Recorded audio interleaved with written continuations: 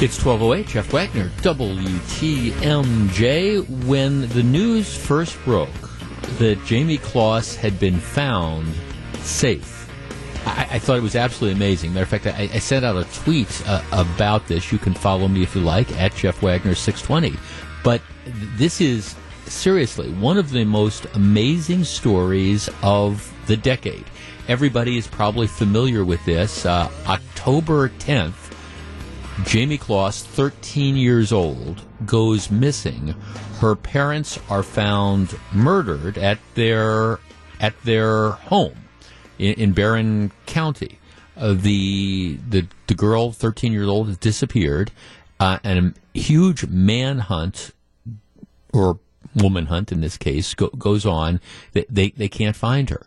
And I don't mean to be a downer on this, but the reality is that in situations like this, where you have the child that goes missing, especially after a horrendous act of violence committed against the parents, it almost never has a good ending. It just almost never has a good ending. And people, you want to be optimistic. You want to, again, keep the faith and all those types of things. Law enforcement continues to work on this, and every once in a while, you do have a positive outcome. You have an Elizabeth Smart sort of situation, but that's the odds are against it. And as each day goes by, the odds become more and more against it. Well, all right, yesterday you have this story where apparently Jamie Kloss, she is able to break free from her captor. It appears that she was held captive in a cabin pretty much in the middle of nowhere,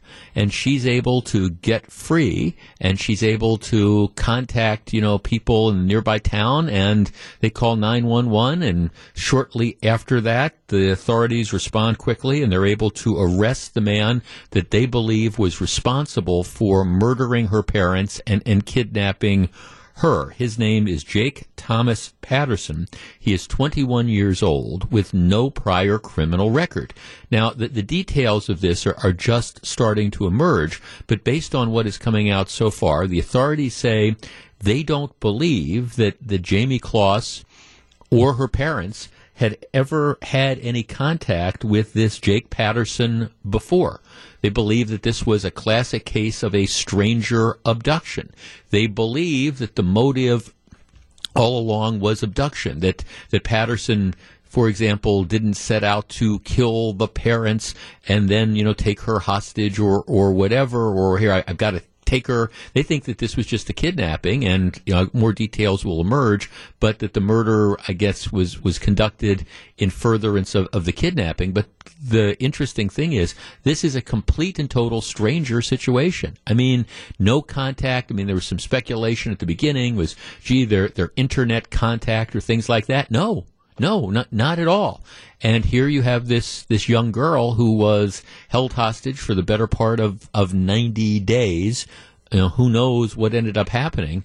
But in, again, the miraculous aspect of this story, she is free.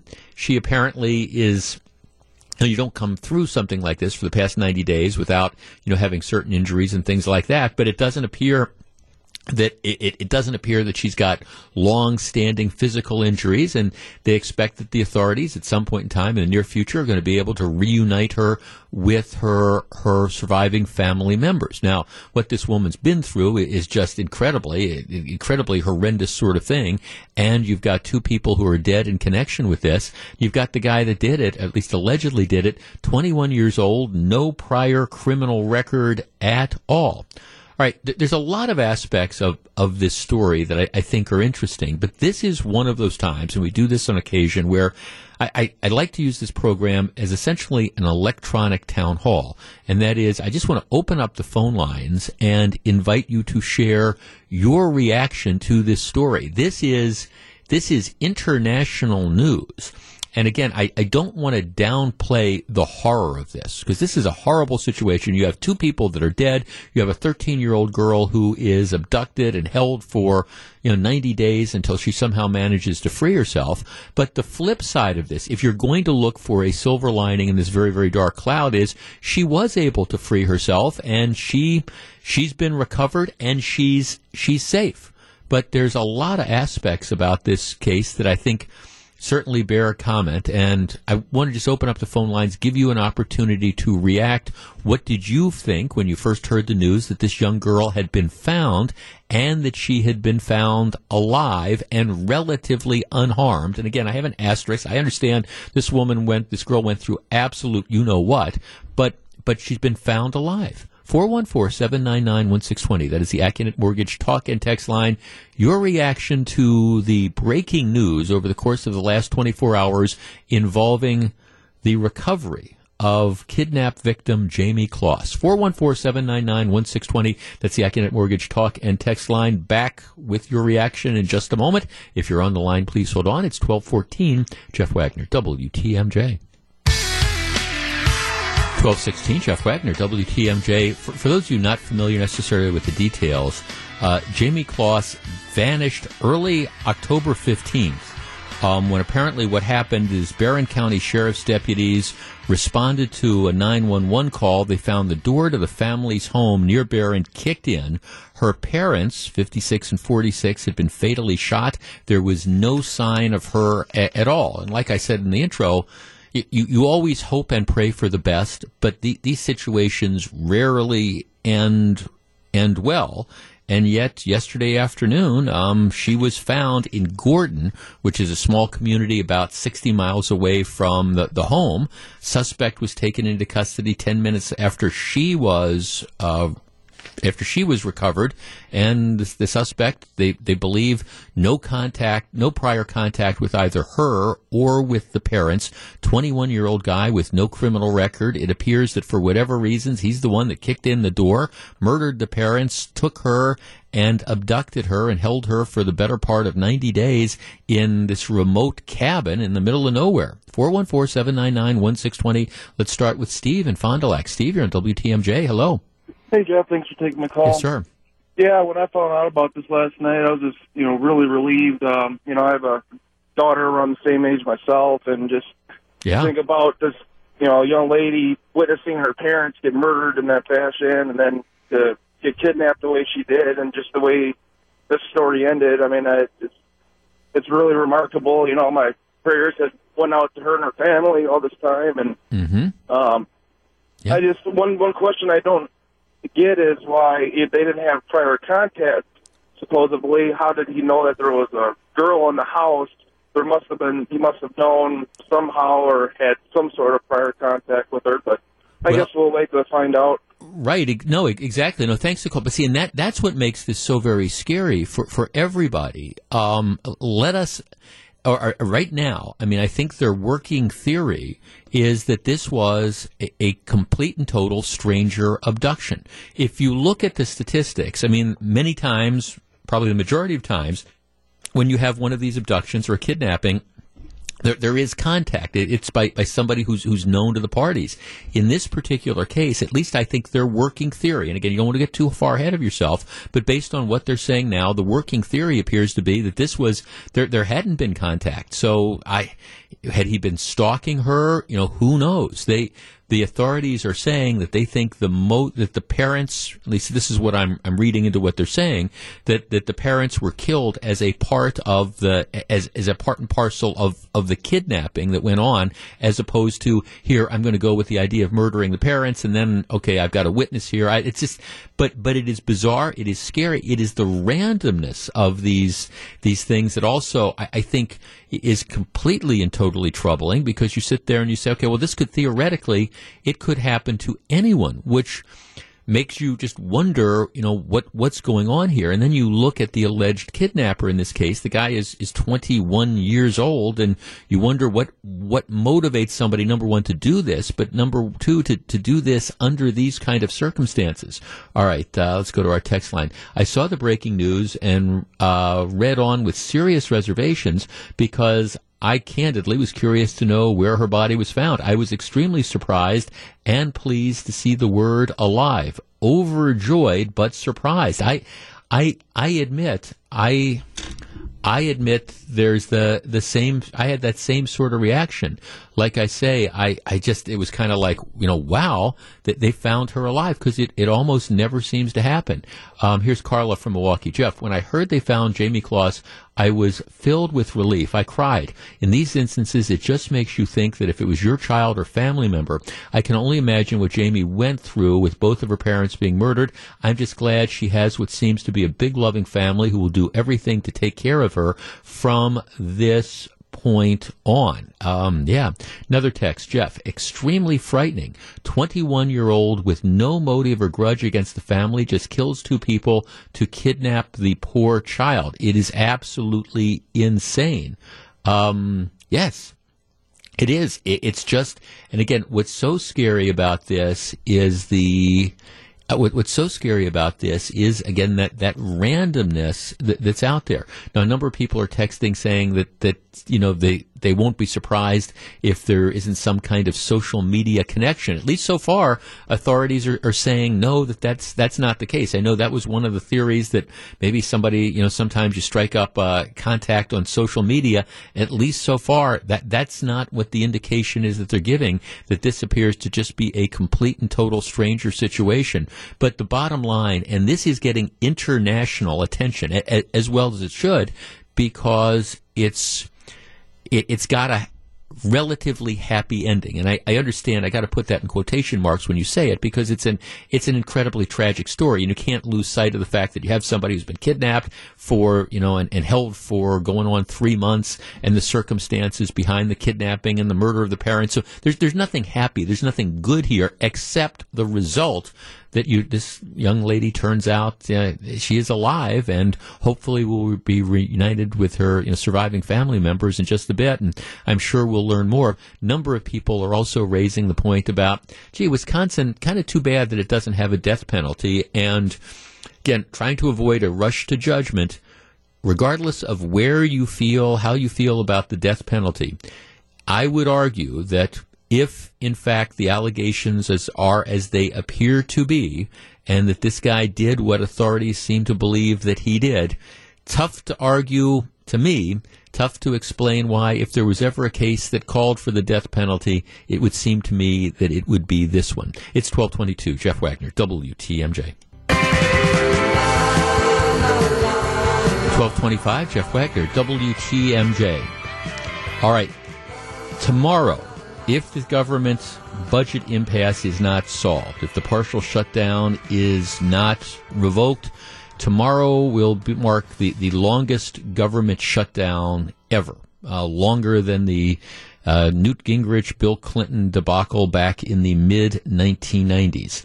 Today was payday for the vast majority of federal employees who are subject to the furloughs and shutdown.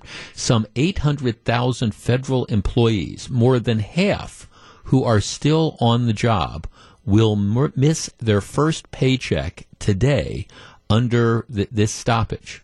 And in many cases, we talked about, of this 800,000, you probably have more than 300,000 who have been required to work but are not being paid. They will, I get it, they will be paid presumably at some point in time. They'll get back pay and all. But right now, if they had direct deposit and you wake up Friday morning and you're used to seeing $500 or $1,000 or $1,250 or however much money in your checking account for the job that you have done, that check is not going to be there. And you can say, well, you'll get it at some point in time. Or to the workers who've been furloughed for the last couple of weeks, you can say, well, historically, when these things have been settled, you get back pay. So essentially it's like a paid vacation. Maybe not. But the bottom line is no paychecks today. Now, this morning, I've had a very, very busy morning. This morning, I had the opportunity to have multiple conversations with, some of my Washington, D.C. contacts. And I promised everybody no attribution. But my question was pretty much of a simple one. And these are people, the people I am talking to are people in the know. And I'll just leave it at that. And my question to everyone that I talked to was, I said, just tell me, what the hell is going on, and how is this going to end? And when will it end? Because I admit, as a former federal employee, I mean, I worked for the U.S. Attorney's Office for 12 or 13 years, I just don't think it's right for people to not be paid. I don't. I think especially when, and I understand there's hostility towards federal employees or government employees or whatever, but if you're working, you deserve to be paid. So my question to multiple people this morning in the know was, what the blank is going on? And when is this going to end? And I am sorry to report to you that the result and the reaction I got from all the people I talked to, and these again are people in position to know, is it's a mess. There does not appear to be any meaningful sort of movement here. The president is intransigent. The Democrats are intransigent. You have other people who think, well, okay, we're not getting blamed for this or whatever, so we'll let it go. But the bottom line is, at least the people I'm talking to are saying that they think that this is going to continue to go on for the foreseeable future. And everybody I was speaking to, at least, was telling me that they agree that it's no way to run a railroad, but it is an example of the type of dysfunction that you have been seeing in Washington for a long time, and now it has kind of just bubbled up into this ugly mess where you have 40% of the country that blames the president, and you have 40% of the country that blames the Democrats in Congress, and you probably have about 80% of the country that just wants this thing to end. Meanwhile, you've got all these federal employees. And again, when we talk about, it's not just the federal employees who are missing paychecks, but it's everybody else that's out there who deals with federal agencies who's not getting stuff done. If you got to submit your grant application. Well, there's nobody to read the grant application. Maybe you're waiting for this check or that check, or you're waiting for approval of this particular regulation or whatever, and there's nobody there that's in a position to process this because, all right, they're on furlough or they're not working. I want to open up the phone lines. We're just going to do this for one segment because I don't have any positive things to tell you about it, but I continue to be frustrated with the idea of a shutdown. Is this, let's not point fingers, if it's possible to do that, but is this a big deal? Is it important to get this matter resolved? Is it important to get the federal employees who are working paid? Is it important to get the federal employees who are on furlough back to work? Is this starting to affect real Americans? It's 12:35. Jeff Wagner, WTMJ. Look, I'm trying to be the voice of reason here. And this government shutdown, which is now, going on 20-some days by Saturday if it's not resolved, and everybody I talk to in D.C. tells me it's not going to be resolved.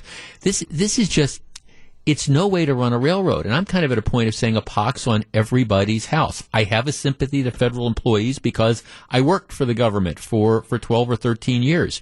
You have people who provide essential services, so they've been continuing to work. They are not going to get paid as of today. They're not going to get paid. How would you like that if, you were told by your employer, well, we expect you to come in, we expect you to keep working, but, we're not going to pay you. Now, again, I understand at some point in time you're going to get paid, probably, but you don't know if that's today or tomorrow or 2 weeks from now or 4 weeks from now or whatever. If you deal with the government, in many sort of cases, you're on hold. Your life is on hold because things aren't being processed and background checks aren't being done and various grant applications aren't being processed and things like that. And it varies, but it's a big deal. 414-799-1620. Let's start with Dan on the South Side. Dan, you're on WTMJ.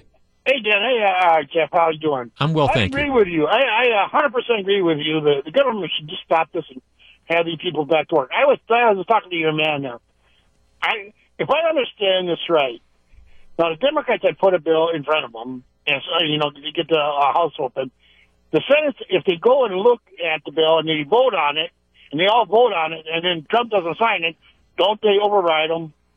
Well, you could have you need to have you need to have the Senate Republicans and Republicans in the House, because what do you need, a 2/3 vote to override? I mean, so you need to have people, unify and say, okay, we're going to come together. Thanks for, but I'm going to tell you, I mean, here's the politics of this. That's not going to happen because we are a very split country. Now, I understand if you read some of the mainstream media, you're not going to necessarily pick this up. But here's the reality. You got 40% of the people who blame the president for this. Oh, we don't need this wall. This is all BS. You've got 40% of the people who blame the Democrats in Congress for this. And then you've got everybody else that just kind of throws up their hands. But, everybody wants to appeal to their base, and nobody can end up giving in. I mean, I said this yesterday. This is the thing where it's a divided government. You make a deal. All right, President Trump wants the wall. That's a key element of his campaign promise.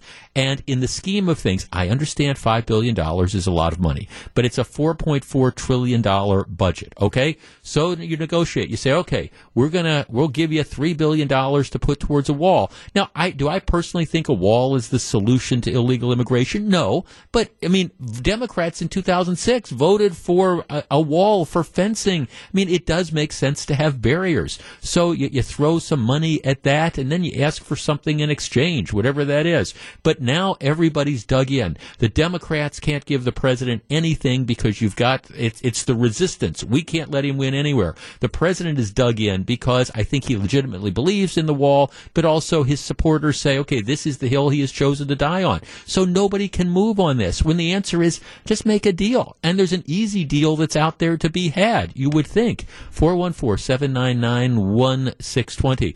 But from my perspective, it just needs to end. Let's talk to Rich in Caledonia. Rich, you're on WTMJ. Good afternoon. Hey, Jeff. Hi, Rich. It's national security shouldn't be a hill to die on for, it should be an American thing because they're not, good people aren't coming across that border without checking in first. I mean, we need barriers. Don't care what you call it. You can call it a big fluffy blanket if you want. But we need it to keep people, we can funnel them to the places where they can be checked. And the places where we can't have a barrier, fine. But I mean, the Democrats, not $1. Really? Yep. Seriously. Right. And I agree. Now, thanks. And see, I mean, I think that's a ridiculous position as well. The truth is, $5 billion doesn't come close to building a wall across the entire, southern border of the U.S. I mean, that you're talking all sorts of things. And I understand the president said that, Mexico will pay and all those different things. But all right, it is not a ridiculous thing. Now, do I think it's going to solve all the problems? No. But putting up a little more fencing or whatever is not a ridiculous thing. So, I mean, it's not this completely frivolous demand. And if you look at a lot of the spending in the federal budget, it is frivolous sort of stuff. Now, at the same time, I understand the Democrats have their political issues. So saying, all right, we want something in return for this. Okay, we want a path to legal residency for dreamers or whatever. But this idea that you're just refusing to negotiate. I was sympathetic with President Trump the other day, and I'm not always sympathetic with President Trump. But, he goes over and he sits down and has a meeting with the Democrats in Congress, and they say, well, fund this now and we can talk about the wall later. And he says, well, all right, are you going to make a commitment to funding the wall? And they say, no, you're not going to get a dime. And he says, well, then there's nothing to talk about. And so all this stuff goes on and on. I mean, to me, it is just a classic example, again, of the dysfunction that just has been plaguing Washington forever. Dave in Whitefish Bay. Dave, you're on WTMJ. Good afternoon. Hey, Jeff. Hi, Dave. I just want to say that I do agree with this whole nonsense of making the federal workers have to pay the price for inability in Washington. Right. And I think if we want to take it one step further, that we somehow make, let's call it a balanced budget act, of which you hold lawmakers accountable to have a balanced budget by the deadline every time, or initiate huge fines against these lawmakers as well as the president. And that might actually force them to sit down and get things done and not become a crisis that it's become today. Well, and a constant crisis. I mean, when was the last time we even had a budget, Dave? I don't recall. It's been a long time.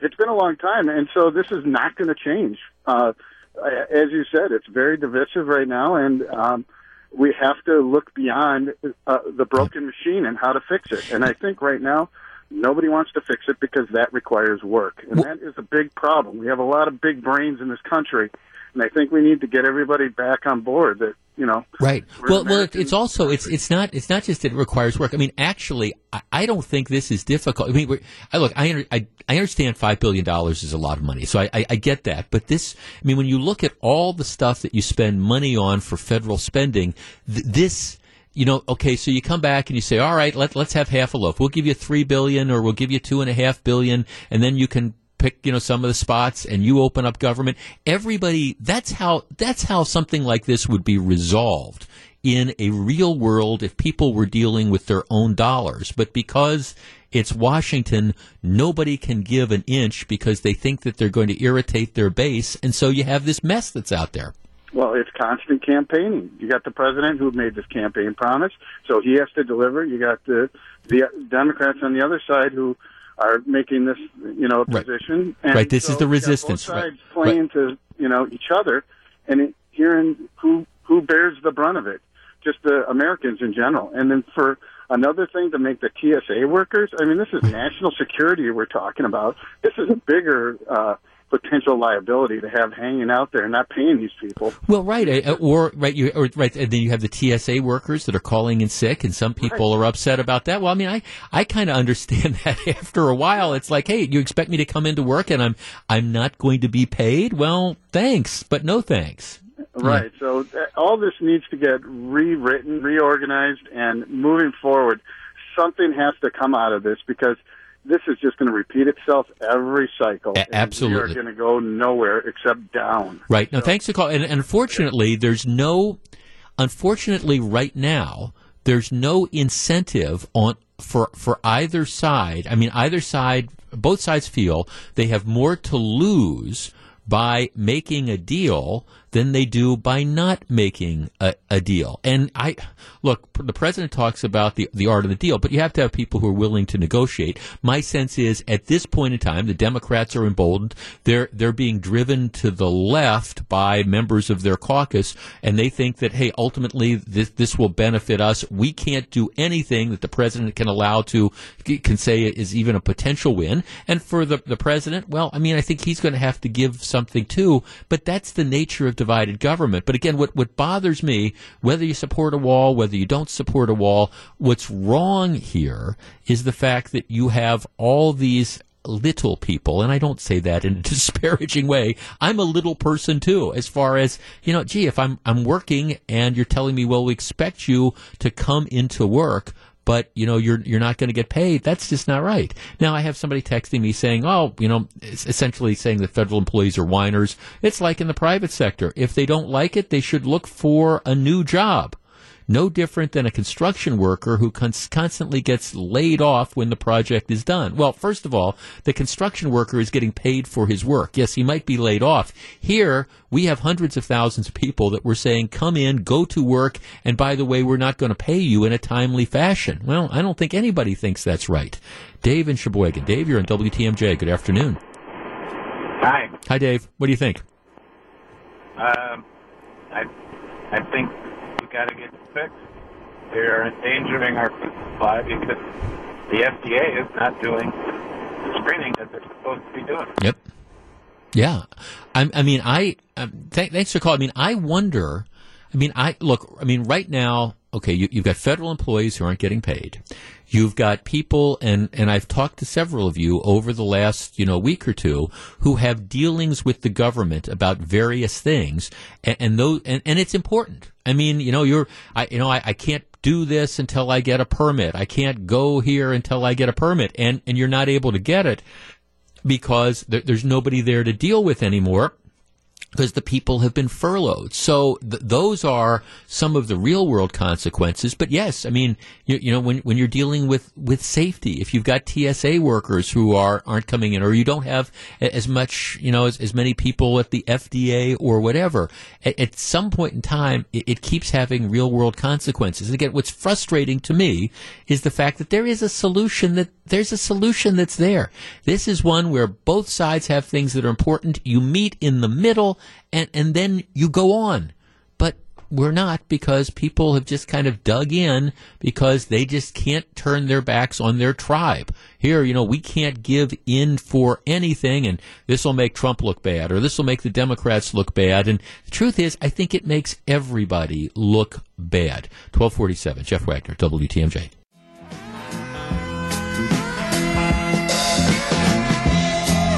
.1249, Jeff Wagner, WTMJ. Coming up in about 10 minutes.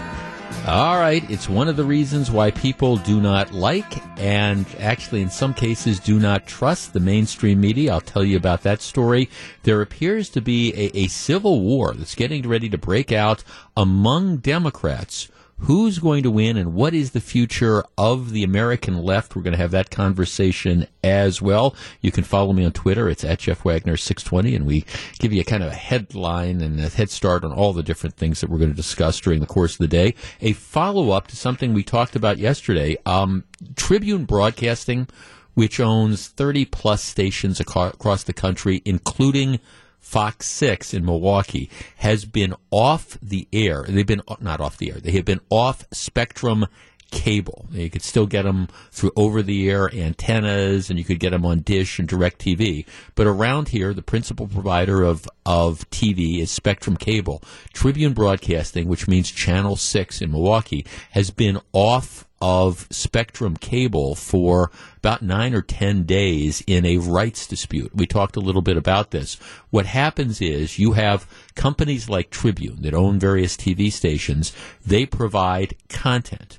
And what happens is they sell the rights to their content to entities like Spectrum Cable or DirecTV or AT&T, who provide content delivery. They deliver the content to the ultimate consumer, like you or me. Now, interestingly, like in the case of Spectrum, Spectrum is also starting to develop their own content. They've got their own news station around here that they run. I end up watching that from time to time. But what happened was there was, and this goes on periodically, there was a dispute. Tribune Broadcast Company said, okay, our contract with Spectrum Cable is up.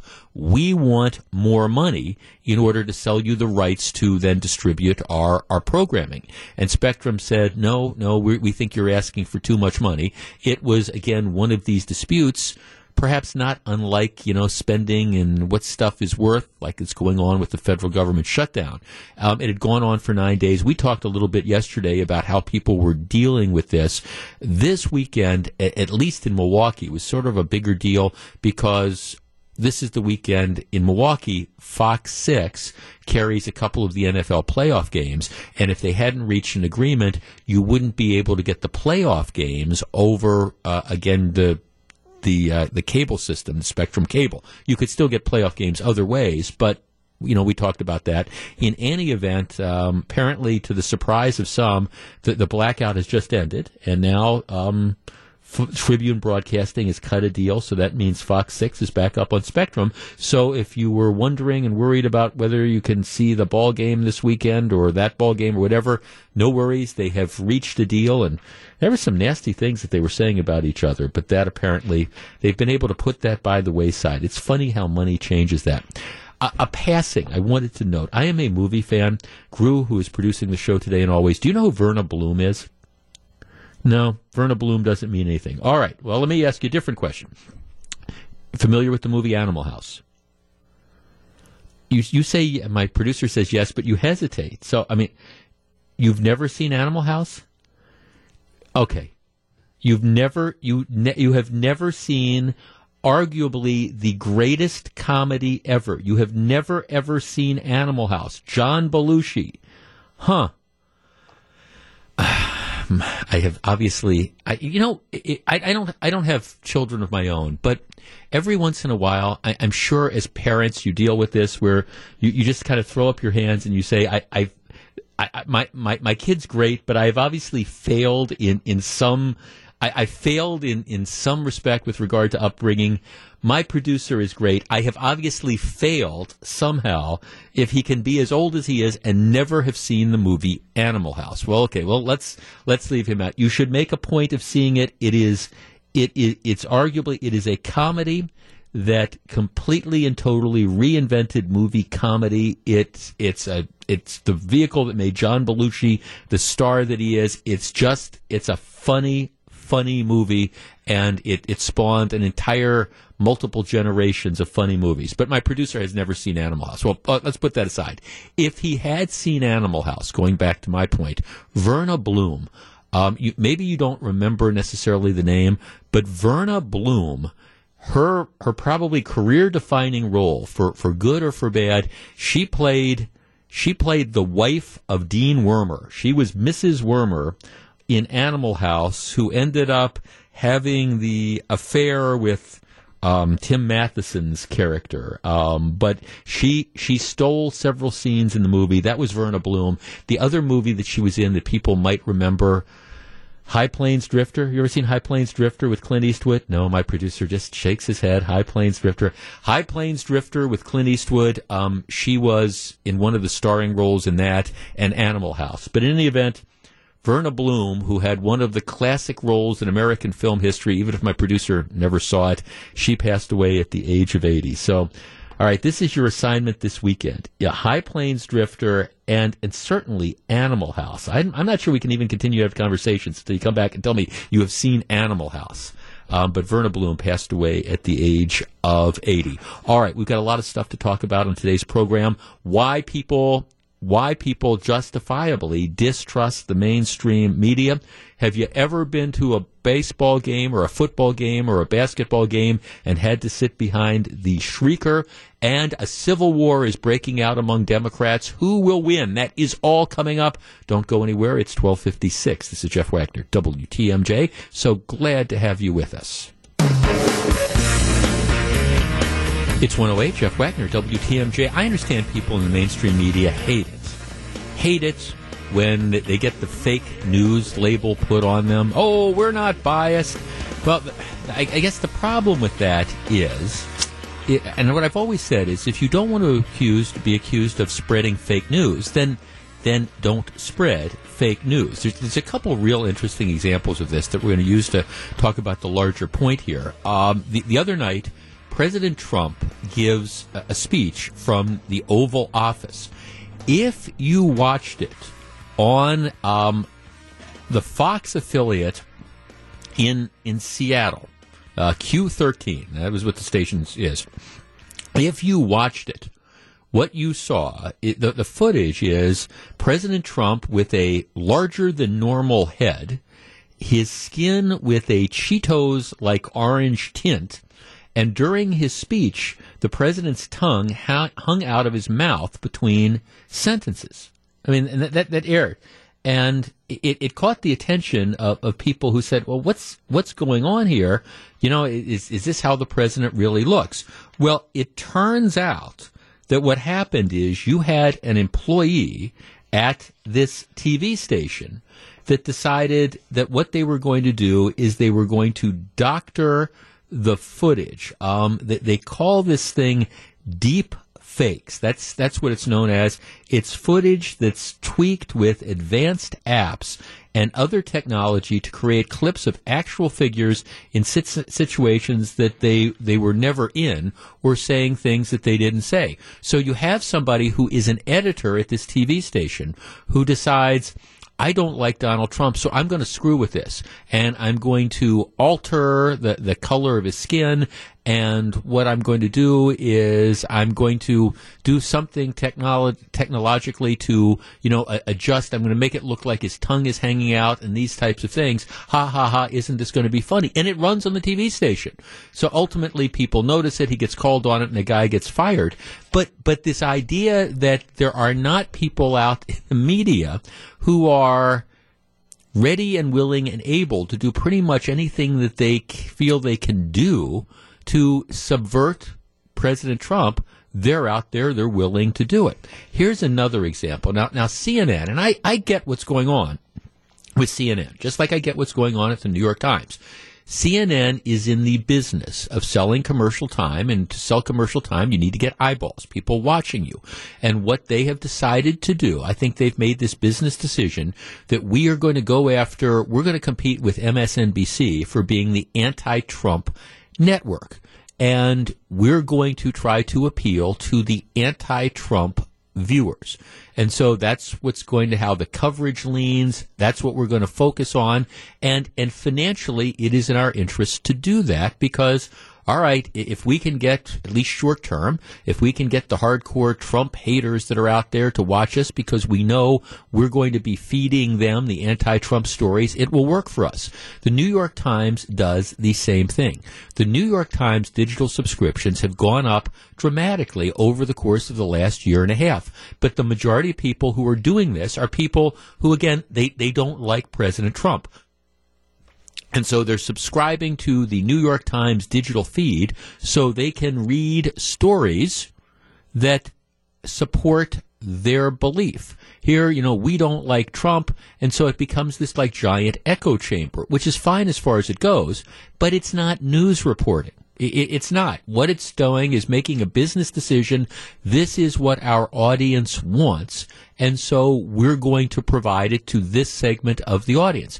And I guess that's all well and good, but it's really not journalism. It's not. It's entertainment and opinion-based entertainment. All right, so here's apparently what happened. That President Trump goes to the border, and the idea is we're going to show why we need a wall. All right? So CNN reaches out to a local television station in San Diego, and they say, can you help us out? We know the president's down there. What we want to do is we want to talk about, border security. And we'd like you, this is CNN asking the station in San Diego, we'd like you to offer a reporter to offer the local view of the debate. You guys, tell us, we want to put somebody on the air to tell us, do you really need a wall? And the local TV station, it's KUSI, they say, sure, we're delighted to provide you a reporter. But just so you know, our reporter, consistent with what our reporting has been, our reporter is going to say that, we think a wall is a good thing, and it's supported by a lot of the people down here in San Diego. And so, just so you know, we're going to have somebody on, but that's what they're going to say. At which point in time, CNN, well, this is the way the TV station says, after we told this to CNN, CNN declined to have us on their programs, which often present the wall as not required in other places like the stretch of the Texas border the president visited. They didn't like what they heard from us, and as a result, they declined this report that they had asked for from us because we informed them that most Border Patrol agents we have spoken to told us that a barrier does in fact work. And after being confronted with that, CNN apparently said, oh, well, then never mind.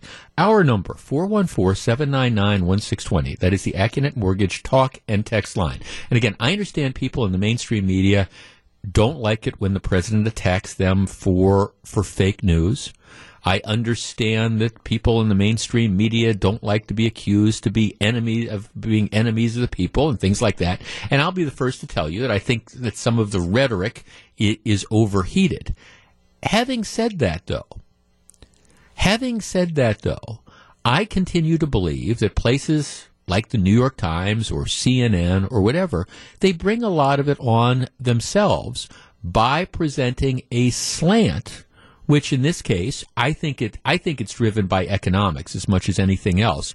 We're going after the portion of the viewing public that doesn't like Donald Trump. So, we're going to air stuff that, again, reinforces their views of the world, and that's what we're going to do. And so they're going to be more inclined to watch us. All right, 414-799-1620. Let's just ask this in its most basic form. All right, do you trust the information that you are getting from some of the mainstream media outlets? 414-799-1620. This is another example that's out there.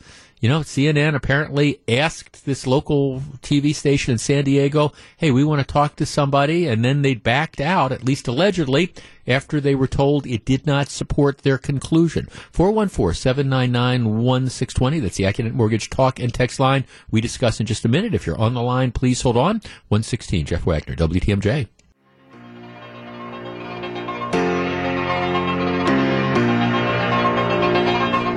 119, Jeff Wagner, WTM. Jeff, you're just tuning in. Here's the story. President, of course, we've got the government shut down over issues about the wall, the security border, or whatever. CNN reaches out to a TV station in San Diego, which is, of course, on the border. And they say, we'd like to have one of your reporters on because we're doing this story about border security.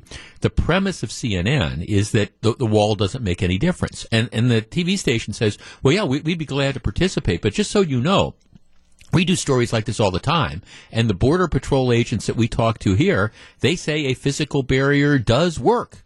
At which point in time, CNN goes, well, humana, well, then we don't want your reporter. It's like, don't you understand? That doesn't fit the narrative. Thanks, but no thanks. Which raises this larger question of, do you trust the information that you are being provided? Let's start with Bradley in Green Bay. Bradley or WTMJ?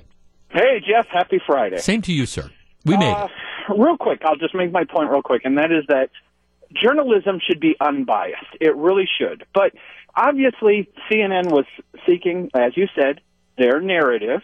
And, maybe they asked 10 people, and of those 10 people or 10 reporters, maybe 5 of them would say, yeah, we agree with your narrative. And so it's unflattering, definitely, for CNN, the picking and choosing. But I think that my bigger point is that it goes on both sides, and I won't get too detailed on that. I'll just say this, that, Sean Hannity was just quoting, Jim Acosta at this wall and calling him out for saying, hey, this, everything's calm here in McLean, Texas, everything's fine. And he's like, yeah, because you're standing in front of a wall, Jim, it works. Yeah. But they didn't show that to his left 10 feet, there was a little chain-link fence that anybody could have jumped over. They didn't show that 10 feet the other way, there was no wall at all. So it's this perspective, and if you want to, you can't play it both ways. You have to tell the whole story, and journalists are failing miserably, and I'm not excusing CNN. Well, right, I'm not excusing Fox News. Yeah, and see, Bradley, and I see, and that's where that is the larger point, and that's what needs to be hit home. That the journalists, in my opinion, are failing in large measure. And does Fox News have a conservative bent? Of course they do. They do. CNN, MSNBC, and a lot of the other mainstream networks, do they have a liberal bias? Absolutely. And I guess, that's the frustrating thing to me, is the fact that nobody wants to acknowledge that this is going on. It's not journalism anymore. It's not reporting facts. It is opinion-based presentations. Okay, I do an opinion-based talk show, all right? I always considered myself to be sort of the oral equivalent of like an editorial writer, but I make no bones about it. But I'm not pretending that I don't have a point of view. One of the things that has really come to a head over the course of the last few years is I think it has been apparent that now it's not just Fox News and it's not just MSNBC, but it's CNN, it's the New York Times, it's all these places, and what they are doing is they've gotten away from journalism.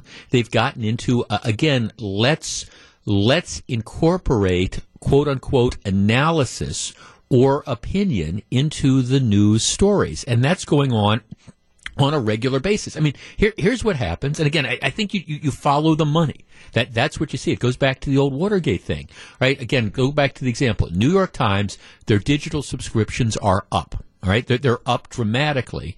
And what they're finding is that people who don't like President Trump are subscribing. And so what they end up doing is it becomes like this self-fulfilling prophecy. Here, the people that don't like Trump like to read our stories ripping Trump. So here's what we're going to do. We're going to start to run more and more stories that are ripping Trump. No, we can't put in good Trump stories because that's going to alienate. Then the people are going to say, well, I didn't buy this newspaper to read good things about Donald Trump. I read it to reinforce my view that President Trump is awful. And again, I understand you can say that's the same thing that's going on at Fox News or whatever. My point, though, is that you're not getting it anywhere anymore. And it is these biases that have creeped in. And of course, what's so frustrating is that you have reporters or you have editors who pretend that that's not the reality, and it is, in fact, the reality. Joe in Jackson. Joe, you're on WTMJ. Good afternoon. Hey, how are you doing? Real well, thank you. What do you think? Well, I was telling the screener that one of my things is that, what is considered a conservative and liberal is what's really starting to get to me. I mean, the issues have been so flip-flopped from, just since Reagan. I mean, there was a point in time where the unions wanted NAFTA to go away. The unions wanted illegal immigration to decrease, and unions are typically considered to be a democratic force. So I don't know. It's like now the Democrats don't want to support Trump's move to do this, and it's like the Trump's move to do this is actually what I would have historically considered to be a democratic move. Let's talk about tariffs. Yeah, I mean, President Trump. I'm the type of conservative. I don't believe trade wars are good. I'm a free trade type of guy. I never thought you'd see a Republican president talking about, hey, let's impose these huge tariffs. I mean, I agree. What it means to be a conservative and what it means to be a liberal, I don't know. Those definitions have been completely turned on their head, I think, over the last decade. So would you, all right, so I'm not trying to take away from your subject, but to add to your subject. Because I don't consider myself, I don't subscribe to the whole two-party system, the idea that you can either be a liberal or a conservative and that's it. That's silliness to me. I think that's ridiculous. But the notion that there are so many people who call themselves conservatives who support Trump on this, when it's really historically not a conservative move. That's what is mind-boggling to me. I agree. I mean, thanks for there's all sorts of things that President Trump has done that I would not consider to be certainly in line with what would be classic conservatism. I'll tell you the decision to pull out of Syria and to pull out of Afghanistan, that is not a classic conservative move. His worldview, to me, is not a classic conservative view. I mean, I understand this America First thing, but I think, you go back to Ronald Reagan, for example, and you have this. I think there's this general sentiment that, the world is a big, scary place that's out there, and the U.S. has a role in that as the leader of the free world. I'm not sure that President Trump shares that. So, I mean, I do agree that this stuff is all turned on its end. But the bottom line here is, for everybody in the mainstream media who just cringes when they hear the president complain about fake news, and I don't believe reporters are the enemy of the people or things like that, but I do think that it's less nowadays about reporting facts, and it's more about let's give our perceived demographic group or our perceived audience, let's give them what they want. And again, let's adjust the reporting to accommodate that. And that's fine as far as it goes. But, where are we going to be 5 years from now, and where are we going to be 10 years from now? That's what I seriously wonder. It's 1:27. Jeff Wagner, WTMJ.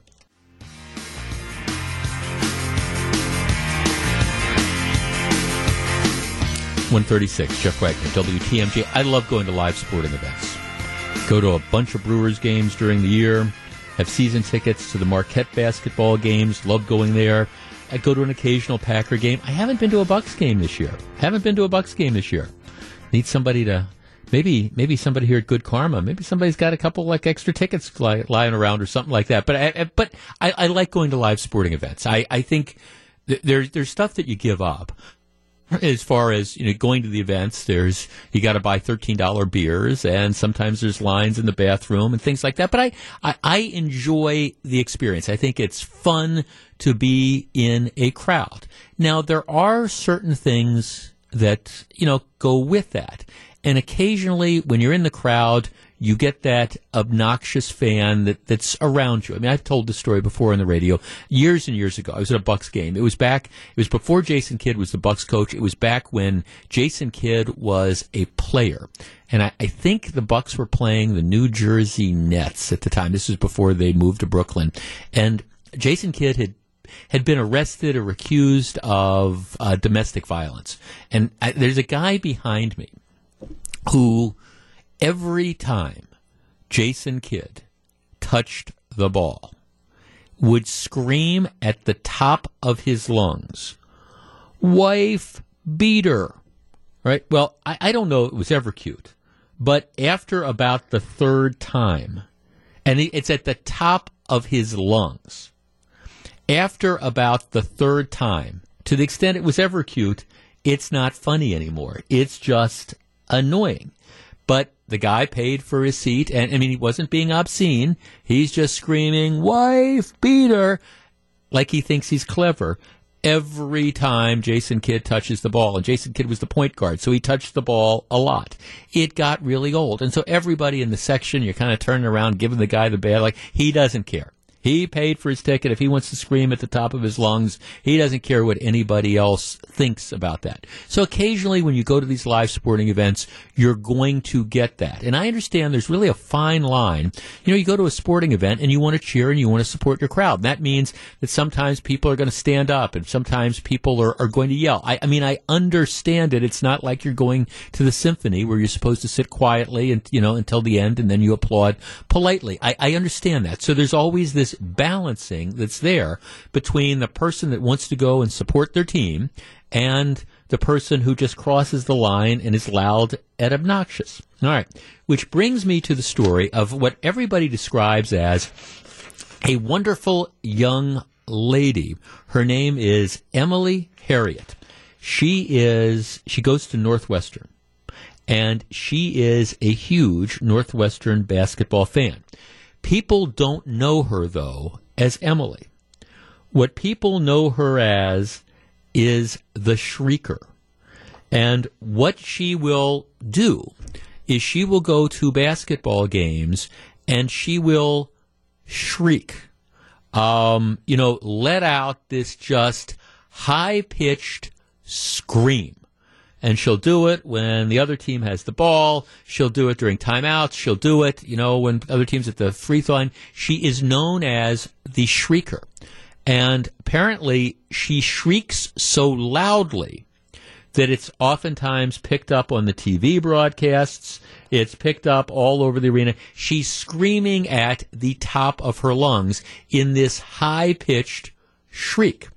All right, now she's been doing this for a while, and she's the president of the Northwestern Wild Side, which is the official Northwestern University student section.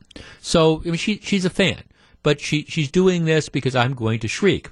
She regularly meets with the athletic departments, the head of the athletic department, to talk about issues. Because, like I said, she's kind of in charge of the student section, and apparently during the last meeting they had, the officials at Northwestern bring up the subject of shrieking.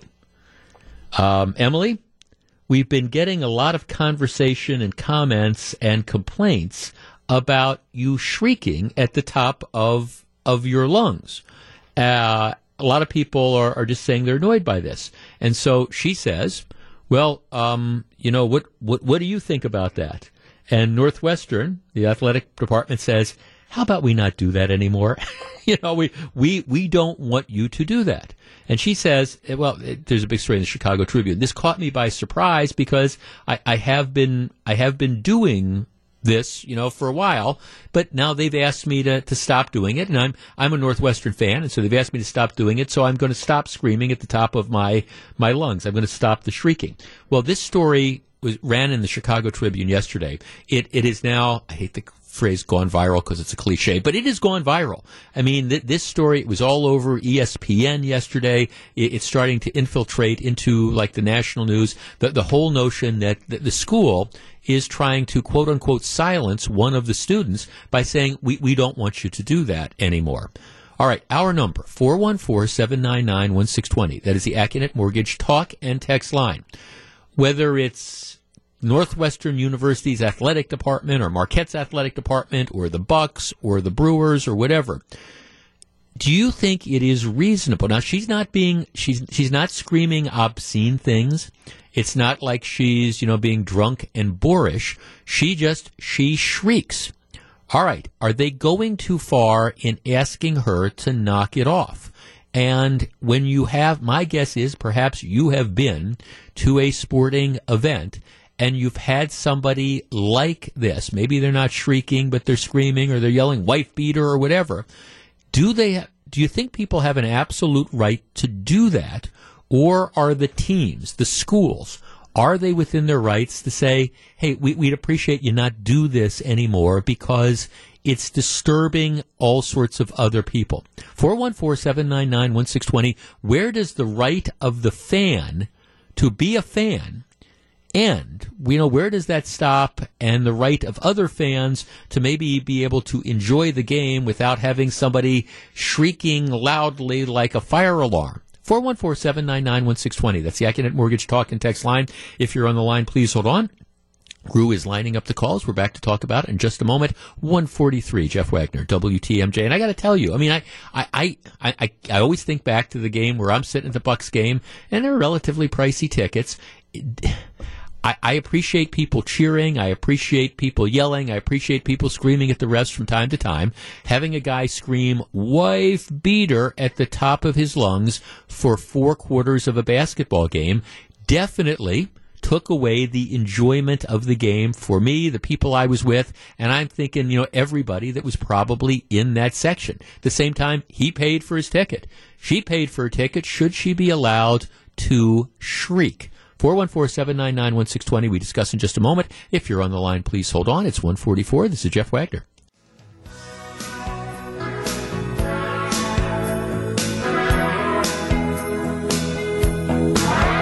.146, Jeff Wagner, WTMJ. Let's start with Michael on the north side. Hi, Michael. How you doing? Good. What do you think? Here's what I think. I think that, and I have a different perspective to this to bring. I think you should be able to yell as loud as you can. Now, I'm going to take it to a different perspective to say, I go to a fairly large church, and I don't really want to mention the name. Okay. But anybody, it's in the Bible that it says, Shabach the Lord. And that means scream at the top of your lungs. And we have 1,500 members, and the church and the pastor say, let's Shabach the Lord. So they scream. Then you might have somebody that just, in the middle of the service, just yell. But guess what? That's their right to do that. Well, yeah, but we're not in a church service. My guess is that this is something that's expected and encouraged at your church. Let's take an example of our example like the symphony, where people just kind of, you sit and then you applaud at the end of movements or stuff. Do you think that people should just be able to stand up and shriek and scream just because they want to express themselves, even if that's going to cause problems for everybody else? How does that, because they're expressing themselves, my question to you, sure, how is that causing a problem when they just standing up cheering? Well, thanks for calling me. My answer would be because it's disturbing and it's annoying and it's distracting. Sit for 2 hours and more at a basketball game, wanting to concentrate on it, and have somebody that's right behind you screaming at the top of their lungs, "wife beater." You can't. It's difficult to have a conversation. It's difficult to concentrate on the game. Yeah, I think yes. I think there's a balancing, and I'm not one of these guys who argues. See, at most churches, you aren't encouraged to stand up in the middle and scream. At the church I go to, I don't think that's not something that they would necessarily encourage you to do. But at the same time, I think you have every right to cheer. And if you did it, okay, if the guy, the first 3 times he yells "wife beater," all right, that's fine. But after a while, he's just doing it to be obnoxious. And at some point in time, the question becomes, does your right to be obnoxious trump the right of other people to maybe enjoy it in a more generally acceptable way? Susan in Milwaukee. Susan, you're on WTMJ. Susan, you got to turn down your radio. Oh. Hi, Susan. Hi. Well, I can appreciate the fans' right to cheer or boo or make a loud noise of any sort as long as it's not an obscenity because they've paid for their ticket. I do not believe that it's fair to the other patrons around them who've also paid for their ticket to be it's more than an inconvenience or it can ruin the entire experience of the game. And at some point, if I haven't heard the shrieker myself, But at some point, if the decibel level is really high, it could even become a health or safety hazard to somebody's hearing. If people go to a rock concert, they may choose to bring earplugs so that they can hear the concert without damaging their hearing. I don't wear earplugs at concerts, but some people I see choose to. Yeah. If you go to a basketball game or a sporting event, you don't plan to bring earplugs to a basketball game because the noise level isn't supposed to be that of a rock concert. So. Yeah, and I don't. I mean, thanks to calls. I don't think anybody's arguing that there's going to be like permanent hearing loss, but they're arguing that this is an annoyance, and I think it can be. And there again, there's that balancing. I'm not saying sporting events or churches and all, but if you're sitting there. And, I mean, there's a time when people cheer and they yell and they applaud and they get up and they jump around. And I understand all that. That's the fun part of going to events. But there's always this line that I think that people can cross where you stop being a supportive fan and you just kind of become an obnoxious bore. And a lot of times, and I don't think it's the case, that this is this gal's shtick. But I think sometimes people do it because they want to call attention to themselves, and it's all about them. And here, I want to get the attention by doing it. I mean, there's another example of this. It's the person that stands up all the time. Now, look, I understand there are times when you stand up and applaud, but there's a reason why you pay for seats, and that is to sit down. And, you know, you go to all these events a lot of times, and there's always somebody who decides that they're going to stand, and they're going to stand for, like, the entire game. Now, I would care less if they decide that they want to stand themselves. But generally speaking, when they stand in their seat, depending on the angle, they're blocking all sorts of other people who then have to stand. And then the more people that have to stand, well, then, you know, so all these people end up standing because you've got one guy that refuses to sit down. Now, again, I get it. Go to a Packers game, it's not church. There's times you stand up, there's times you applaud, and there might be times that everybody else stands up that you don't feel like doing it. Well, I don't think you have a beef to yell, everybody sit down. But where you've got that one guy or gal that decides this is the moment that they're going to stand up, I think that's annoying. And I think you have every right to say, hey, buddy, sit down. Jeff in Fox Point. Jeff, you're on WTMJ. Hey, Jeff, I think it's fine to do this sparingly, like if your favorite player comes up to the plate or something, but this shriek here is excessive, and she is a reason why I am a big fan of it. Sign at Miller Park that says, to report unruly behavior, text this number or whatever it is. Do you think that's unruly? Do you think that the person that's yelling and screaming at the top of their lungs constantly, that would qualify as unruly? Oh, of course. Yeah, because it's a constant thing. You're being constantly subjected to it. They may have paid for their ticket, but so did everybody else around them. And then it goes back to Spock. The needs of the many outweigh the needs of the one. Yeah. Well, anytime we can work in Star Trek, I'm all in favor of it. Here, good for you, Jeff. Here we go. Jeff, we drove from southern Wisconsin to Minneapolis to watch a Taylor Swift concert with my daughters. We had to look left to view the stage, and the two girls in front of us held up large posters to block our view through the first several songs. My kind request to their mothers to lower them was not met without a lot of comments. Eventually, they got tired and put them down, but it was a half hour of nervous discussion. Yeah, it is that balancing act that's there. You want to be supportive, etc., but you've got other people that are there, and they have their expectations too. Now, I understand, for example, that there are some concerts that you go to and you know nobody's going to sit for the whole concert. I mean, that's I have been to those. You just you go in and you understand, okay, this is the crowd. Everybody's going to stand for this. So if you're going to go to the concert, be prepared for that. But that's not typically the experience for a 3-hour baseball game or a 3-hour football game or a 2.5-hour basketball game. Let's see. Jeff. Michigan State fans are the worst at Badger football games. They stand the whole game, even at halftime.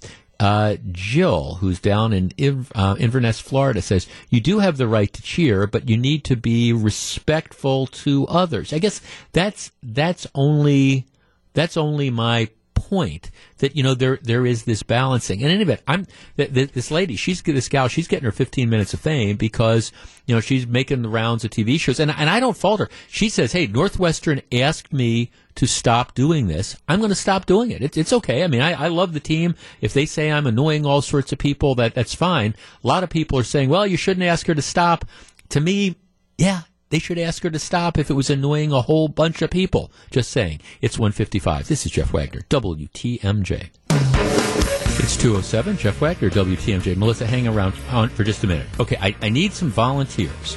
The only criteria here is that you need to consider yourself to be politically savvy. Maybe a news junkie or whatever. But just a couple volunteers for a question. 414-799-1620.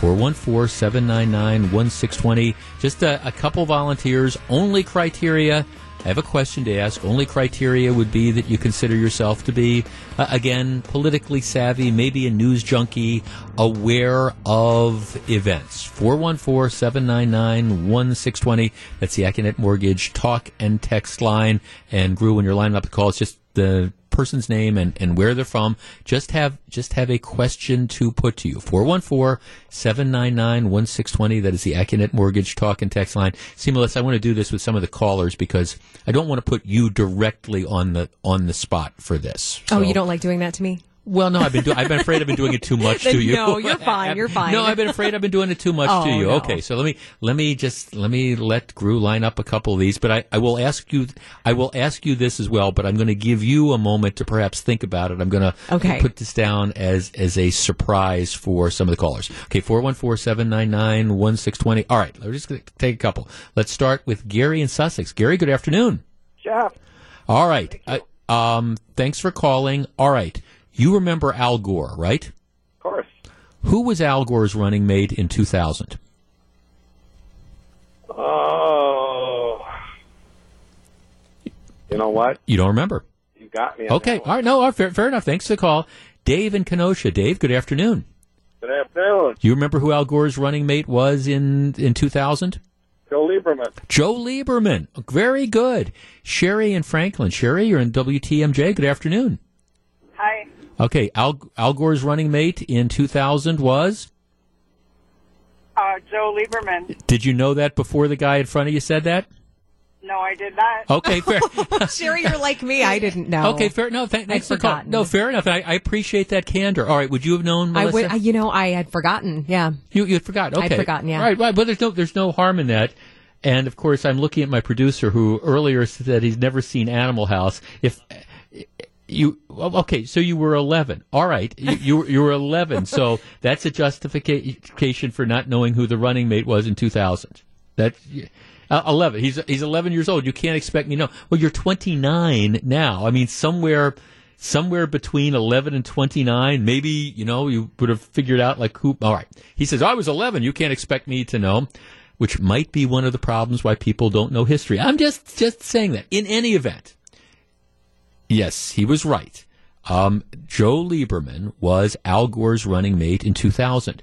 Joe Lieberman was he recently retired. Well, a little while back. Joe Lieberman was the U.S. Senator from Connecticut, and he served 3 terms as he was in the Connecticut Senate. He served 3 terms as Majority Leader.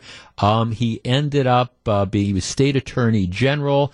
He ended up being in the U.S. Senate. He represented Connecticut from 1989 to 2013, and he was Al Gore's running mate in 2000 and came very close to being the vice president of the United States. There's still some people who think that George Bush really didn't win if not for the Supreme Court, Bush would not have been the president, but that's Joe Lieberman.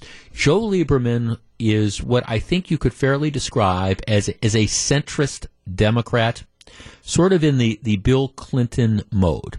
Bill Clinton was a center-left Democrat. He was not, and say what you want about Clinton, like him or love him, he was somebody who he had some liberal tendencies, but he was a center-left Democrat because I think he believed that that's where the majority of the country was. Well, Joe Lieberman is back in the news. Joe Lieberman right now is 76 years old, and he's started commenting on the Democratic Party. One of the things that happened in the last election was you had this whole new wave of freshman congressmen and congresswomen who were elected as Democrats. Democrats retake control of the House of Representatives. But many of them are very far to the left. And the face of the new Democratic Party is this, the 29-year-old congresswoman from New York City who beat the long-standing incumbent. Her name is Alexandria Ocasio-Cortez. And she's been getting more than her 15 minutes of fame. She was on 60 Minutes the other night talking about the new sort of Democrat New Deal, talking about how she'd like to see marginal tax rates increased up to 70% on the highest earners, talking about how she wants to see socialized medicine, Medicare for all. We're actually going to do an interesting topic about that probably sometime next week because, for everybody that talks about Medicare for government health insurance, do you realize that even with Medicare, there's about 30 or 40% of the people who don't get Medicare? They get their insurance through private insurance companies, through like the Medicare Advantage plans. And so, when people talk about Medicare for all, just so senior citizens know that, in many cases, they're talking about doing away with Medicare Advantage plans and saying, okay, everybody's going to be now just on Medicare. It's going to be a government-run health thing. In any event, Cortez, this is one of the things she's in favor of. Okay, we're going to essentially have socialized medicine. And what we're going to do is we're going to have these incredibly high tax brackets. And what we're going to do is we're going to declare war on fossil fuels, and we're going to raise all this money and we're going to put it towards renewable energies and things like that, complete replacement of the power grid, really far left stuff. Right? Well, Joe Lieberman comes out and he's talking about that. He says, look, he does an interview with Fox Business Network, and he essentially says, look, I don't think this is the future of the Democratic Party. I don't believe she is, because this is not where the country is. He says, look, I think the country is essentially either center right or center left, but it's not left. And if you look at least some of the people that were elected, they're not far left wing. They're center left, because that's what you need to do to win congressional districts. He said, I think you have to be center left to win. And if we decide that we're going to go completely far left, the country's not going to be with us. We might have some hardcore folks that are there, but the country's not with us. We're going to end up losing. So, Congresswoman Cortez, she's now she gets some criticism from Lieberman, but Lieberman's not acting alone. Lieberman, this is an ongoing debate now among particularly a lot of the Democrats who've been in Congress for a while. They're going, look, we're not ready, the country's not ready to go to this extreme. So, in response to Lieberman's comments about, hey, I don't think this is where Democrats need to be, she sends out a 4-word tweet. New party, who dis? And who dis is, that's what that's kind of a derogatory thing that you send out on a tweet when it's like, who cares what this person thinks? Who dis? What does it matter? So that's her response, and it's kind of like, hey, Lieberman's 76 years old. I'm 29. I am the future. The future for us is all these different types of things, the socialized medicine and the high tax rates and the let's, revamp our power grid, all those type of things. Lieberman is saying, hey, the country's not there. 414-799-1620. That is the Acunet Mortgage talk and text line. I admit that I am intrigued by this because, there's a lot of time and a lot of effort that's been spent over the last couple of years talking about this debate on the conservative side. It's, is Trump a conservative? Is the Republican Party switching to conservatism? How does the Tea Party interact with more typical mainstream, conservatism and Republicans? All right, now the left is starting to see the same thing. You've got the Joe Lieberman Democrats saying, hey, this country, maybe we can win elections by being center-left, but if we go out on this fringe, it's going to doom us. And then you've got, again, the left members of the Democratic Party tend to be younger, tend to be newer. They're going, no way, this is what we want. High marginal tax rates, socialized medicine. This is where the country is. 414-799-1620. That's the Acunet Mortgage talk and text line. Is this country really ready to move far left, or is Lieberman right in saying, is Lieberman correct in saying, hey, country's not with us? All right, we discuss in just a moment. If you're on the line, please hold on. 216, Jeff Wagner, WTMJ. 219, Jeff Wagner, WTMJ. Vincent on the Northwest Side. Vincent, good afternoon. Good afternoon, and Happy New Year. Same to you, sir. Yeah, and as one of the dying breed of moderate Democrats, I agree with Joe Lieberman. The fact is that you can't be this radical left and believe that the party is going to survive and this country is going to survive. And when you have individuals going to these extremes left and to the extreme right, then there's no room for compromise. And so that's what happens. That's why this country doesn't move; it becomes stagnant. And so Joe Lieberman is exactly right. And it's good to have young people come up and began to be engaged in politics and things of that sort. But the fact is you need to learn from the older individuals who are there, who have been through the battles, who understand the policies. And when you decide not to listen to them and go off to this radical way, the fact is it's just not good for anyone. Well, no, I mean, thanks for calling. It's interesting, and she's among Democrats. I've been fascinated by this. She's sort of viewed as more of an activist and less of a lawmaker. And I mean, she's clearly enjoying her 15 minutes of fame, and that's great. But I just, somebody was asking me today, do you think Donald Trump gets reelected? And I said, well, I don't know. Well, what do you mean you don't know? I said, well, a lot of it depends. Of course, 2 years is a long time in politics, but I said a lot of it also depends on who the Democrats, assuming that Donald Trump is the Republican nominee, it's who the Democrats put up to run against him. If you have a center or center-left Democrat, male or female, I think that, okay, that's going to be probably someone who maybe Trump's going to have some problem beating. On the other hand, if you put up somebody from the crazy left, I don't think this country is ready to embrace socialism. There might be some people in this country that are, but in general, I think we continue to be a center, either center-right or center-left country. I think if you have people that start talking about confiscatory tax rates and socialized medicine, and here we're going to completely redo the power grid and all these different sort of pie-in-the-sky things, and say, okay, we want America to be like Argentina or Venezuela or something like that, it's going to scare the blank out of a lot of the American public. And yes, that provides an opening for Donald Trump to get reelected. That's the issue that's out there. And you're already starting to see this play out between old, and maybe it's a generational thing as well. It might be, but you have, more experienced, more moderate Democrats who are concerned about their party being hijacked by the extreme left, just like I think there are moderate Republicans, and I don't say that as a bad way, who are concerned about their party being hijacked by the extreme right. Sam in McHenry. Sam, you're on WTMJ. Thanks for having me on, Jeff. Yes, sir. Well, funny it's happening in the midst of this government shutdown, because you get someone in there that's real radical, just plan on more of this stuff, because nobody's going to ever agree on anything anymore. This all the stuff that girl is floating, it'll shut the country down. That's all there is to it. And we just went through an election where we were kind of going down that road with Obama, and Trump came along and said, you see what this is all doing, and he won. So they're going to have to find a Jim Webb or a Joe Manchin. They won't pick those guys because they're just not radical enough.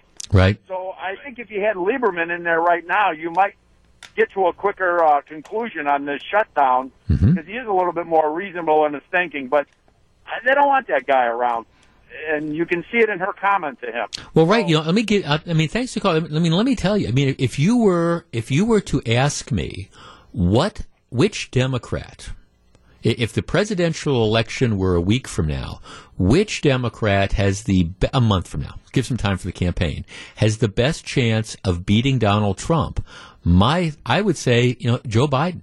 I got to tell you, there should be a lot of Republicans, if you want to continue to have Republicans control the White House, that should be scared that Biden is ultimately going to be the Democratic nominee. Why? Because Biden is, I think, one of these mainstream sort of center-left Democrats who he's not going to scare. He's not going to scare the middle of America. Maybe some people say he should, but he's not. He's not going to be one of those guys that says, all right, the American system and this American experiment, it hasn't worked, and what we need to do is we need to, again, move to these socialist type of things. Would Biden be a left-leaning president? Absolutely, but he's not over at this far left extreme. Look, I don't know, maybe sometime in my lifetime, this country will move to the far left. But I firmly believe it's not there now. Here is the problem that Nancy Pelosi is going to have, though, and Chuck Schumer is going to have, and Democratic voters are going to have. It's you have this new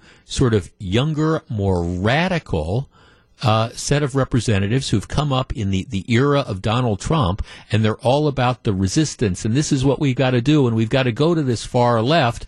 And then you have, I think, another generation of Democrat leaders, maybe the people who came around under Clinton or even to Obama to an extent, who are thinking, this is just not the way to win elections. If we go too far to one side, it's going to blow up in our face. It's going to be fascinating to watch, and it's already started, and Democrats have only controlled the House for, about a week. 2:25, Jeff Wagner, WTMJ. 2:27, Jeff Wagner, WTMJ.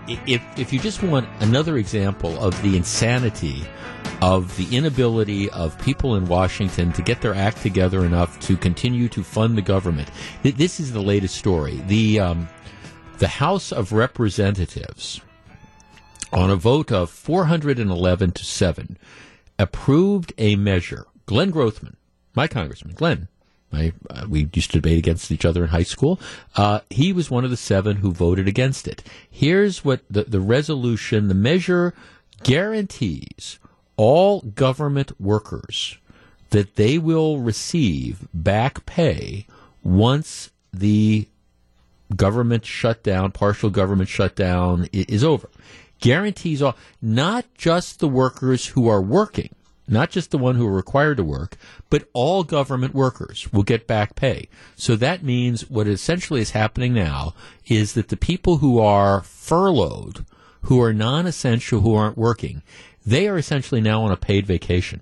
It's a paid. Now I understand there's an inconvenience because they were counting on getting a paycheck on Friday, and again, it's unacceptable to me that we have something like this going on. But now they have been guaranteed that they are going to receive full back pay. At which point in time, now if you're a federal employee, other than the inconvenience of, gee, I don't have the money coming in, you're now on a paid vacation.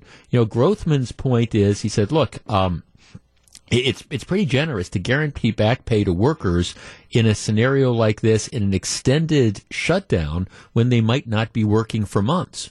So, but again, the larger point here, whether you agree with Glenn's vote or not, the larger point is how silly is this? That now you're in a situation where you have people who aren't working, and they've now been promised that, again, President Trump apparently says he's going to sign this. They've now been promised, they're not working, so they have now been promised whenever you go back to work, you are going to get all your back pay. Maybe it'll be a month's worth, maybe it'll be 3 months, maybe it'll be 6 months. So my question is, all right, so not so much should we be paying people under these circumstances. But how can we let these circumstances occur in the first place? I mean, now, where are the deficit hawks? We're now giving, weeks and weeks and weeks of paid vacation on top of what government workers normally get. And this isn't an anti-government worker thing. It is a call for calmer heads to prevail. Get back together. Let's get the government reopened. And if that means President Trump has to negotiate on the fence, then he should do it. If it means that Democrats need to give some money for border security and some of it can be used to build a fence, well, do it. Just get this all done. Grow up, for the love of God. It's 2:35. Jeff Wagner, WTMJ. So very glad to have you with us. Again, it's tough to describe it as a feel-good story because it's just a tragic story no matter how you cut it. But the discovery of this young woman, Jamie Kloss, finding her safe yesterday is just, I described it earlier as one of the most amazing stories of the decade because horrible circumstances. This 21-year-old guy who apparently was stalking her decided to try to kidnap her, ended up murdering her parents. And so, I mean, I understand that there's a murder. There's no silver lining in this particular thing except the fact that in these sort of cases, you almost never find the kidnap victim alive. That almost never happens. In this case, they did. And it doesn't sound like she was... It doesn't sound like there were... I'm sure there's all sorts of psychic scars and stuff, and who knows what happened. But she's back, and she's going to be reunited with her family. And that really is just... It's an amazing sort of story. And as more details come out, I think it's going to be... We're going to learn what this girl went through by this psychopath that ended up kidnapping her and killing her parents. But she is alive, and that aspect of the story is the feel-good story of the week. All right. It's the last half hour of the show on Friday. What we do is we kind of put aside the heavy lifting and we stop talking about should we be pulling out of Syria, and we stop discussing, all right, what's going on with the Evers administration, and we stop talking about, what's the latest thing going on in Washington, and we try to have a little bit of fun going into the good weekend. I call the segment Pop Culture Corner. Sometimes we talk about food, sometimes travel, sometimes movies. It just depends on, what has tickled my fancy in a particular week that I hope will tickle yours. Today, we turn our attention to the world of television. Well, television, what are you talking about, Jeff? Well, I did not realize this at first, but I noticed early this week that on HBO, they were rerunning all 6 seasons or 7 seasons of The Sopranos. The final season was the 6th season, but HBO divided into 2 10-segment sections. So they were rerunning The Sopranos, the TV show, from beginning to end. And I thought, that's kind of interesting. Why is that? Well, then I started poking around a little bit, and I realized that The Sopranos, that TV show, debuted 20 years ago this week. The Sopranos is 20 years old, and they had just the other night, they had a reunion of the surviving cast members. James Gandolfini, who played Tony Soprano, he passed away a couple years ago of a heart attack, but most of the main players in the cast are still with us, and they were bringing them in. And over the past week, despite the fact that I have seen The Sopranos multiple occasions, I watched it first run, and I've seen it again in replays and on demands and stuff. I have found myself binge watching it during the evenings, and I don't want to say I've watched them all this week, but I have watched several of the episodes over the last few nights in between watching other stuff on television. And whenever I watch that, I'm struck by, number one, what a good show it was, and number two, just how groundbreaking it was as far as kind of revamping TV, because in this particular case, the hero, the anti-hero, normally in TV, you'd have the good guys and you'd have the bad guys. Well, in the case of The Sopranos, the hero, the anti-hero, was a bad guy. He was a mobster. He was a murderer. All right? There's nothing redeeming about it. He was somebody who preyed on the weaknesses of others. But at the same time, he was a mobster who had a family with a wife who kind of got on him with ungrateful kids, with all the problems that you would have of running like a small business where you've got unreliable people that are working with you. It was kind of revolutionary. It was groundbreaking, and I think it holds up very, very well. I mean, I enjoyed it a lot, the shows that I was watching. So I thought, for Pop Culture Corner this week, in recognition of the 20th anniversary of the debut of The Sopranos, a great piece of TV, we would talk about television dramas. My question is, the best TV drama ever, was it The Sopranos? Was it something before The Sopranos, like a St. Elsewhere, like a Hill Street Blues? Was it something after The Sopranos? The best TV drama ever. 414-799-1620. That is the Accunet Mortgage talk and text line. As I always do during these segments, I encourage you to call quickly because our phone lines tend to jam up. And don't overthink it. There is no really wrong answer. People have different opinions. But the best TV drama, if it's not The Sopranos, and it might be, what is it? 414-799-1620. Back to discuss in just a moment. 241, Jeff Wagner, WTMJ.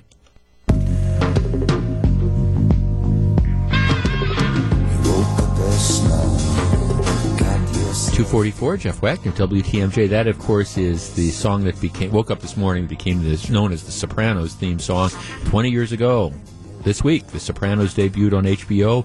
It was transformative. I watched several of the shows this week, and they hold up well. It's amazing because you have when you think about it, the lead character, Tony Soprano, played by James Gandolfini, just thoroughly, dislikable in almost all respects. He's a mobster. He kills people, and yet he's got all these other problems. And sometimes you find yourself, you can't help it, you're rooting for him. 414-799-1620. What was the best TV drama ever? Let's start with Kay in Appleton. Hi, Kay. Good afternoon.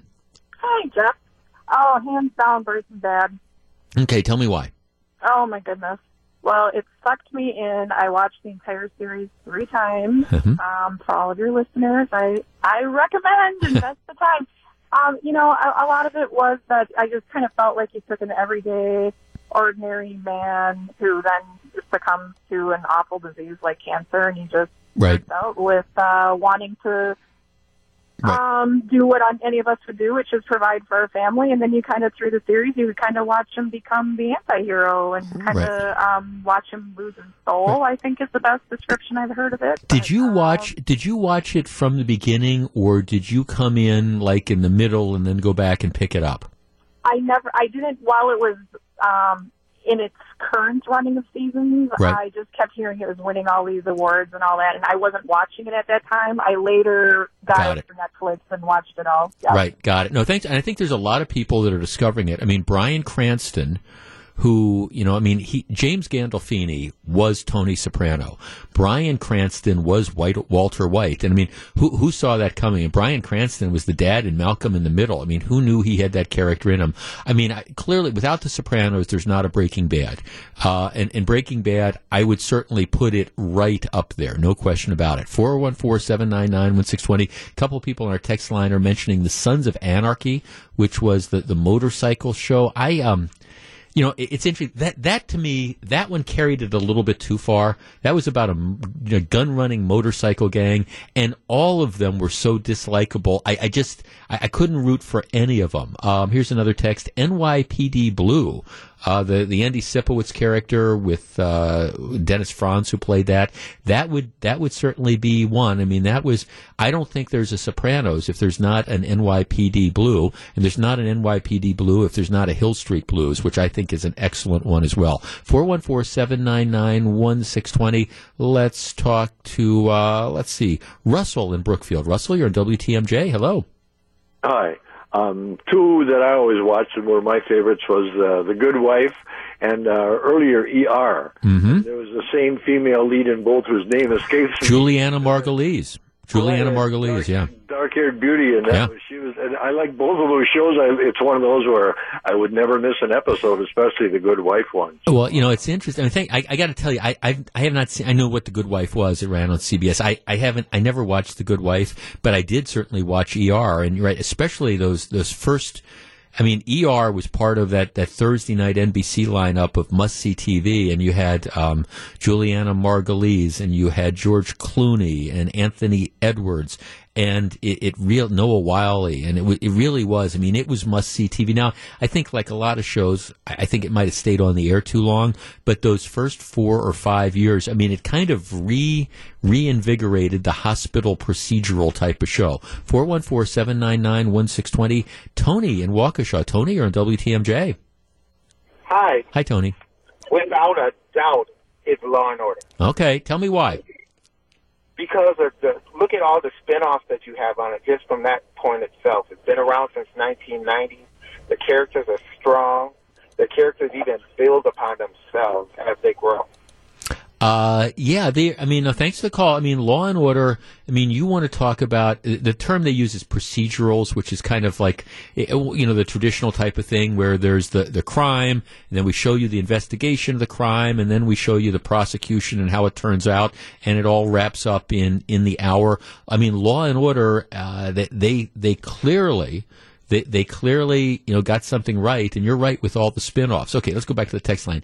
Dexter was by far the best series. Michael C. Hall killed in that role. He played a serial killer. I think that was Showtime, not HBO, but Dexter was there. Nurse Jackie, which was the drama, that was Edie Falco after she played Carmela Soprano, a drug-addicted nurse, no question about that. Let's see. A number of people are saying Hell on Wheels, which was a sort of a Western set, like building a railroad. That aired on AMC, I think, for a number of years. Several people saying one of my favorites, Deadwood, ran for 3 seasons. They're making a Deadwood movie now. Ran for 3 seasons on HBO. But the same guy who did Deadwood also did NYPD Blue. 414-799-1620. Best TV drama ever. Tom in Twin Lakes. Tom, you're on WTMJ. Hey, Jeff. Good afternoon. Good afternoon. Nothing compares to The Sopranos, and you got me excited talking about it. I wasn't able to watch it because I was a youngster when it first came out. I binge watched it last year when I was on family leave. I couldn't stop. The characters are just charismatic. The lifestyles with the big houses, the fancy cars, right, the side chicks, and everything like that. I got a buddy for work. We're constantly still having sayings and playing YouTube clips from The Sopranos. Right. These characters were so mean and green, yet you picked out your favorite ones, and just the mob lifestyle. They've never come out with a show since, and it's definitely the best. Well, and you find yourself rooting for these thoroughly despicable people. At the end of the day. Yeah. And the only thing is, just a terrible ending, in my opinion. Oh, it was awful. I agree. Yeah. No, thanks for. I mean, it's fun. It's interesting. Last night they were showing they were burning off like the last 6 or 7 episodes, and that last episode I watched again, and it's always been very controversial because you don't know what happened. The thing is, if people don't remember, it's the Soprano family is in this restaurant and they've ordered food, and then there's all these sort of suspicious characters that are wandering around. Then it cuts to black, and the question was, did somebody come to murder Tony or not? And you've never answered that question. Nobody knows what the answer was, but it was a lousy ending. I agree, and I watched that last episode last night, and I was thinking, man, this doesn't hold up. It really was a disservice to the whole show, just like the Seinfeld finale was awful as well. Let's talk to let's go to Mark in Whitewater. Mark, you're on WTMJ. Good afternoon. Good afternoon. Okay, best drama ever. Well, I heard on your text line came in too, but Dexter. Okay, you're right, Dexter, where he played a serial killer.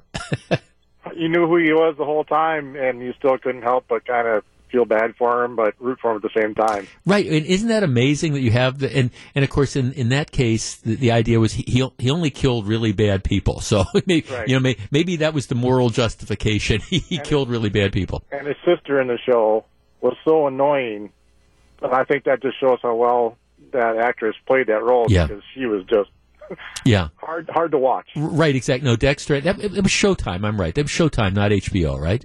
Dexter? Right. Yeah, that's what I thought. Yeah, I seem to remember it. Okay, now here's one. Speaking about shows, it of course predated The Sopranos. Somebody says The West Wing, and let me just say this. You know where my politics are. I think it is a testament to how good that show was. Now, The West Wing ran for like 6 or 7 years, which was 3 years way too long. I mean, I think it ran out of steam. But the first couple years of The West Wing with lefty Martin Sheen playing the lefty president and all that, it's a testament to me as to how good that was, that I liked it. The first couple years, I think like I say, it got old, but I thought it was well acted. I thought it was extremely well done. And yeah, I liked watching that quite a bit. So, I mean, I give The West Wing credit as well. Let me also put in another pitch for, again, it's Hill Street Blues, which to me, Hill Street Blues and St. Elsewhere really, they laid the groundwork for all this stuff that came later. Let's talk to, Sandy in Whitefish Bay. Sandy, good afternoon. Hi, Jeff. Hi, Sandy. Hi. Best drama. The Fugitive. Okay. You're going back in time. David Jansen, yeah. Right, but I loved that he would get inches from him every episode, and it was a very satisfying ending also. Right. So I loved it. My family dropped everything to watch it every week, when I was growing up. No, that's it. I mean, right. David Jansen, I mean, that ran for a couple years, chasing the one-armed man. A lot of people saying The West Wing, and that's good. A lot of people saying House. I never really watched House, so I don't have a strong opinion on it. But bottom line is, there's a lot of good stuff that's out there, and a lot of the stuff you watch now. If you watch a show, what have I been watching on Netflix? Ozark, which I'm not sure I just watched the first year of it. I'm not sure how much I recommend that, but some people love it. But it's so amazing. You watch all these shows now that are airing, and you see, I mean, you see The Sopranos. That it's the legacy of that. So a lot of great suggestions. If you're wondering why there's all the Sopranos buzz this week, it's because it's 20 years old. There's a new Sopranos book ordered it, started reading it this morning. Pretty good. Check it out. 2:55, Jeff Wagner.